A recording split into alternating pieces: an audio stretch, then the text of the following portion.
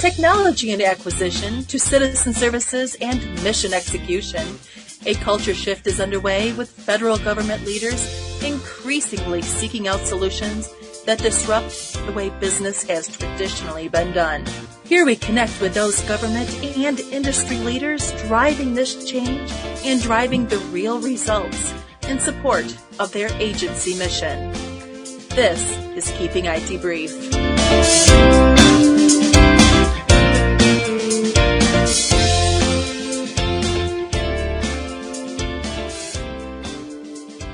I'm being joined today by Bob Stevens, Vice President of Public Sector at GitLab, and Brett Kamara, President at Revacom. So Brett and Bob, thank you so much for joining me today. Thank you. Thanks for having us, Mary.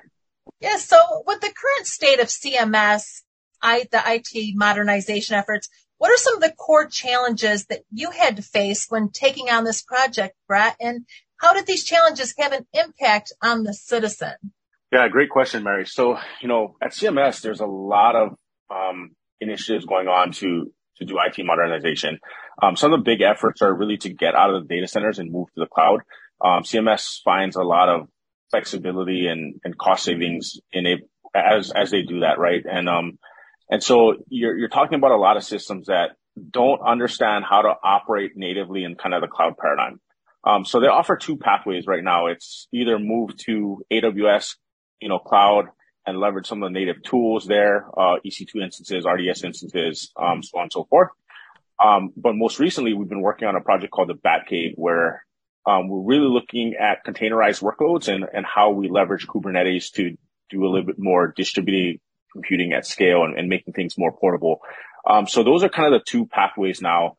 And it's been interesting, right? Like there's a lot of cultural challenges with that, right? People are just not used to working in this fashion. And nor with the agility that is often required. And when we look at, things like containerized workloads and adding DevOps to the mix, which Batcave is a DevOps platform, there's a lot of anti-patterns that were done traditionally in like the data center world, for example, that are not necessarily conducive to running agile DevOps, right? So, those are a lot of the challenges that we've been working through. I think overall it's been received well. And I think when people see the value that's being provided, there's a lot of change in mindsets, in talking with Rob Wood, who's a main stakeholder, he's a chief information security officer at CMS. I told him this whole thing is not about technology. It's about winning the hearts and minds of the people. And so that's really what we kind of set out to do. I told him culture change is going to be a huge product of what happens here. Although maybe that's not the intended outcome, it's going to happen and has to happen for us to be successful. So I think it's going well. Cloud as a whole, I think is doing a good job over at OIT with Rajiv, Mark, and Rob, leading the charge. And, really it's going to impact the citizens in many different ways. They're going to get, software and software solutions delivered quicker. Hopefully it's going to reduce the amount of taxpayer dollars that goes to operating a lot of these systems. And I think overall just making it better in a connected sense, right? For people out there that are getting healthcare benefits from Medicare, Medicaid, or Medicare. And, hopefully they can get that more efficiently, cheaper and quicker. Okay, great. So now, Bob, tell me, how did GitLab's DevOps platform provide success and increase efficiency for CMS's Batcave platform? And in what way did it support their current IT objectives? Thanks, Mary. I appreciate the question. So the CMS Batcave, they had several objectives. They're trying to revolutionize the healthcare business in the public sector space. They're also looking to better serve their customers. They wanted to create a situation where they were able to increase the speed to what we call speed to mission. So being able to get applications out faster and more reliably to their customer base. They also wanted to create a transparent environment. So by using the GitLab platform, they're able to accomplish all of those things. So actually, there's one additional thing that they were trying to accomplish. They want to incorporate security and compliance as part of the development process, rather than having to wait until the end of the process to determine if something is secure and try and get what they call authority to operate, or an ATO, in the government.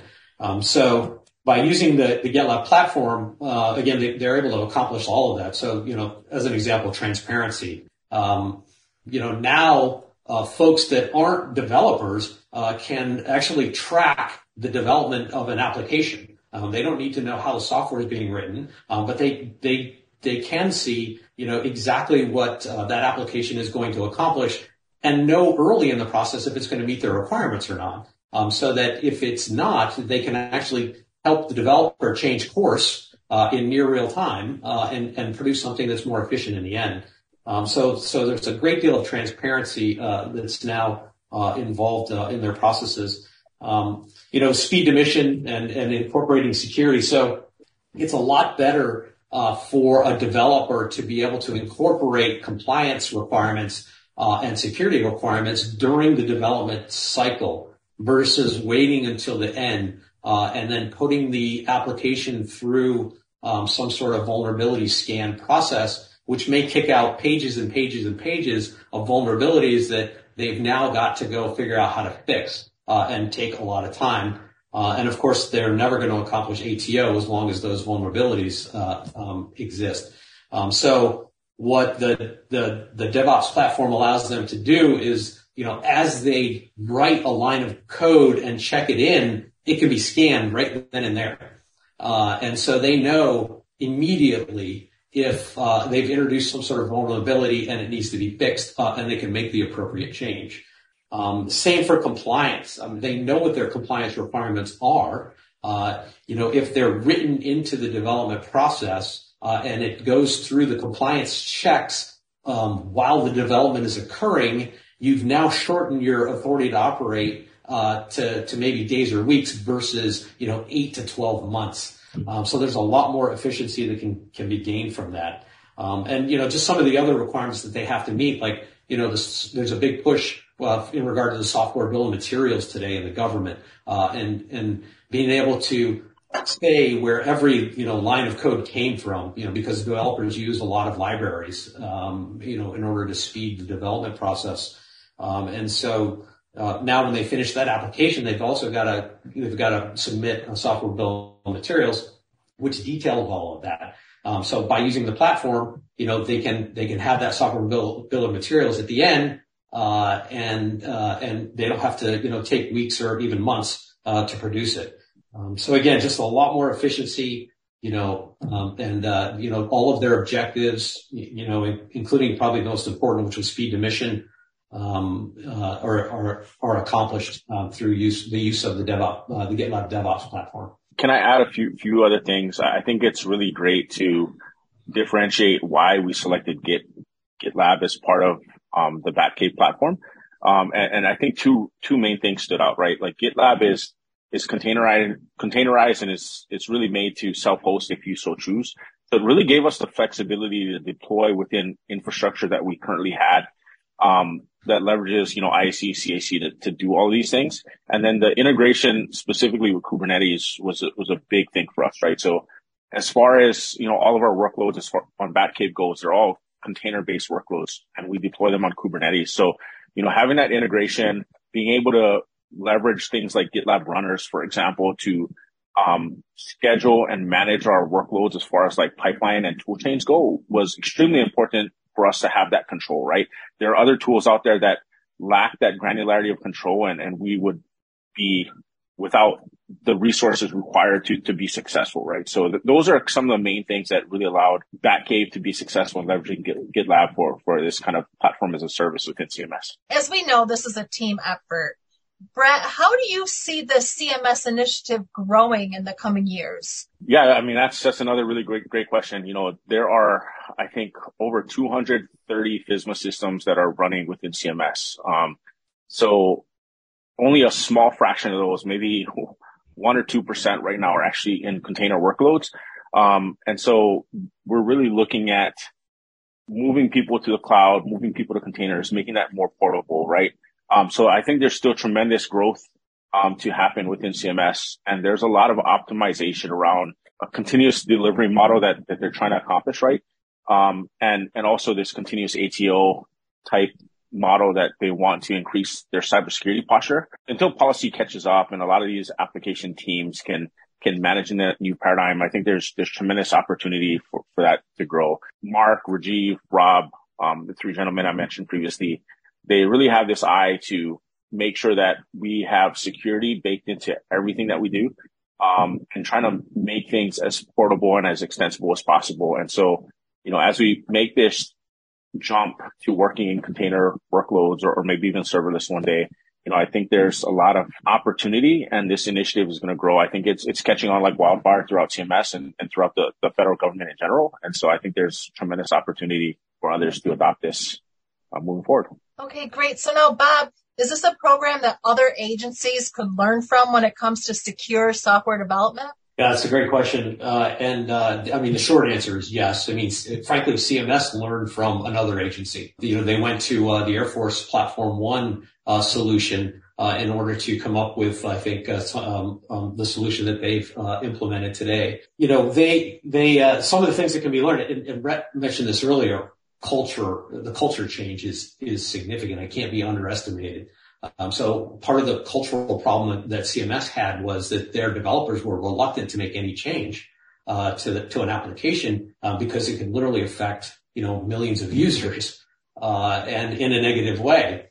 And so by going to this containerized solution, they can now make changes with 100% confidence that it's not going to impact the folks that are using the applications. And when it is deployed, again, 100% confidence that it's going to work. So, that does take a complete mindset change. And CMS is absolutely doing it. Like I said, I think they're learning from what the Air Force has done, because the Air Force, and I think the Platform One solution has been out there for a number of years now. And this has been very effective. The Air Force states that they've been able to they've been able to reduce application development, from hundreds of man years down to, days or weeks.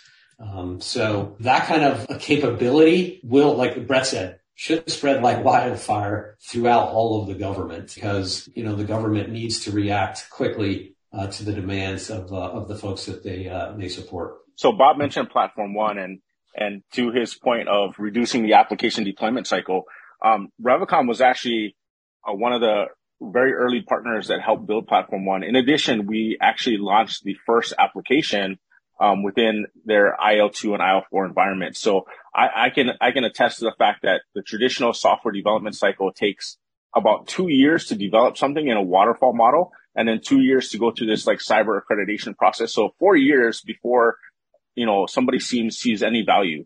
And that's not even including the acquisition piece, right? If you add the acquisition piece, it's usually 6 to 7 years before anybody sees any value. From our standpoint, we launched our first application called Puckboard in about 6 months. And that's because the cybersecurity process wasn't really ready for us, but it should have actually taken 3. So in 3 months, warfighters have seen value, right? And same thing here going on at CMS. We built a platform leveraging a lot of the know-how and some of the underlying infrastructure that we've contributed to Platform One. And in 9 months, we literally built out a platform to MVP that has cybersecurity tool chains baked in that creates 70+% control inheritance. And we released an app within about 9.5 months as kind of an early pilot. So, to Bob's point, this speed to mission is ultra important. And that's really what this is all about. And it's really, tackling kind of the acquisitions piece, the agile software development, and the cybersecurity piece. And all 3 of those pillars need to be in a really good state and efficient state for this, speed to delivery to actually occur properly. This is some really great information, guys. Bob, Brett, do either of you have anything else you'd like to add? Yeah, I would just say that, a lot of people ask me, when they go down this pathway, like, where do I start first, right? And I tell them, like, hey, all the DevOps things for your organization, especially one like CMS, right? It's a huge undertaking.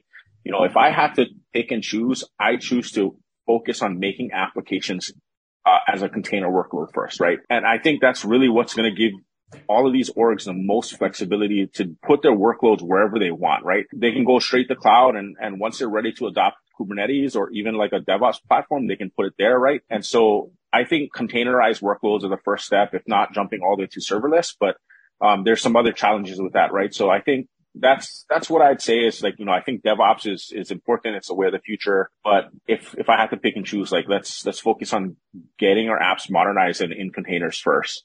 And then I think we can make the next leap. Excellent. So the thing that I would add, a couple of things. One is, first of all, we really appreciate the partnership with Revacom.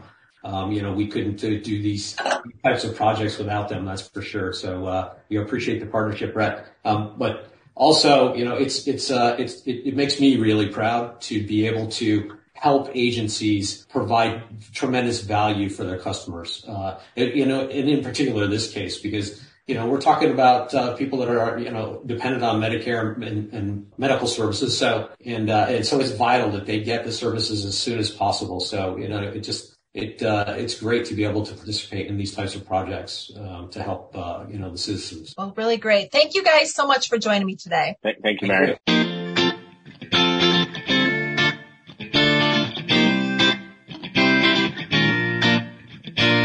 Thank you for listening.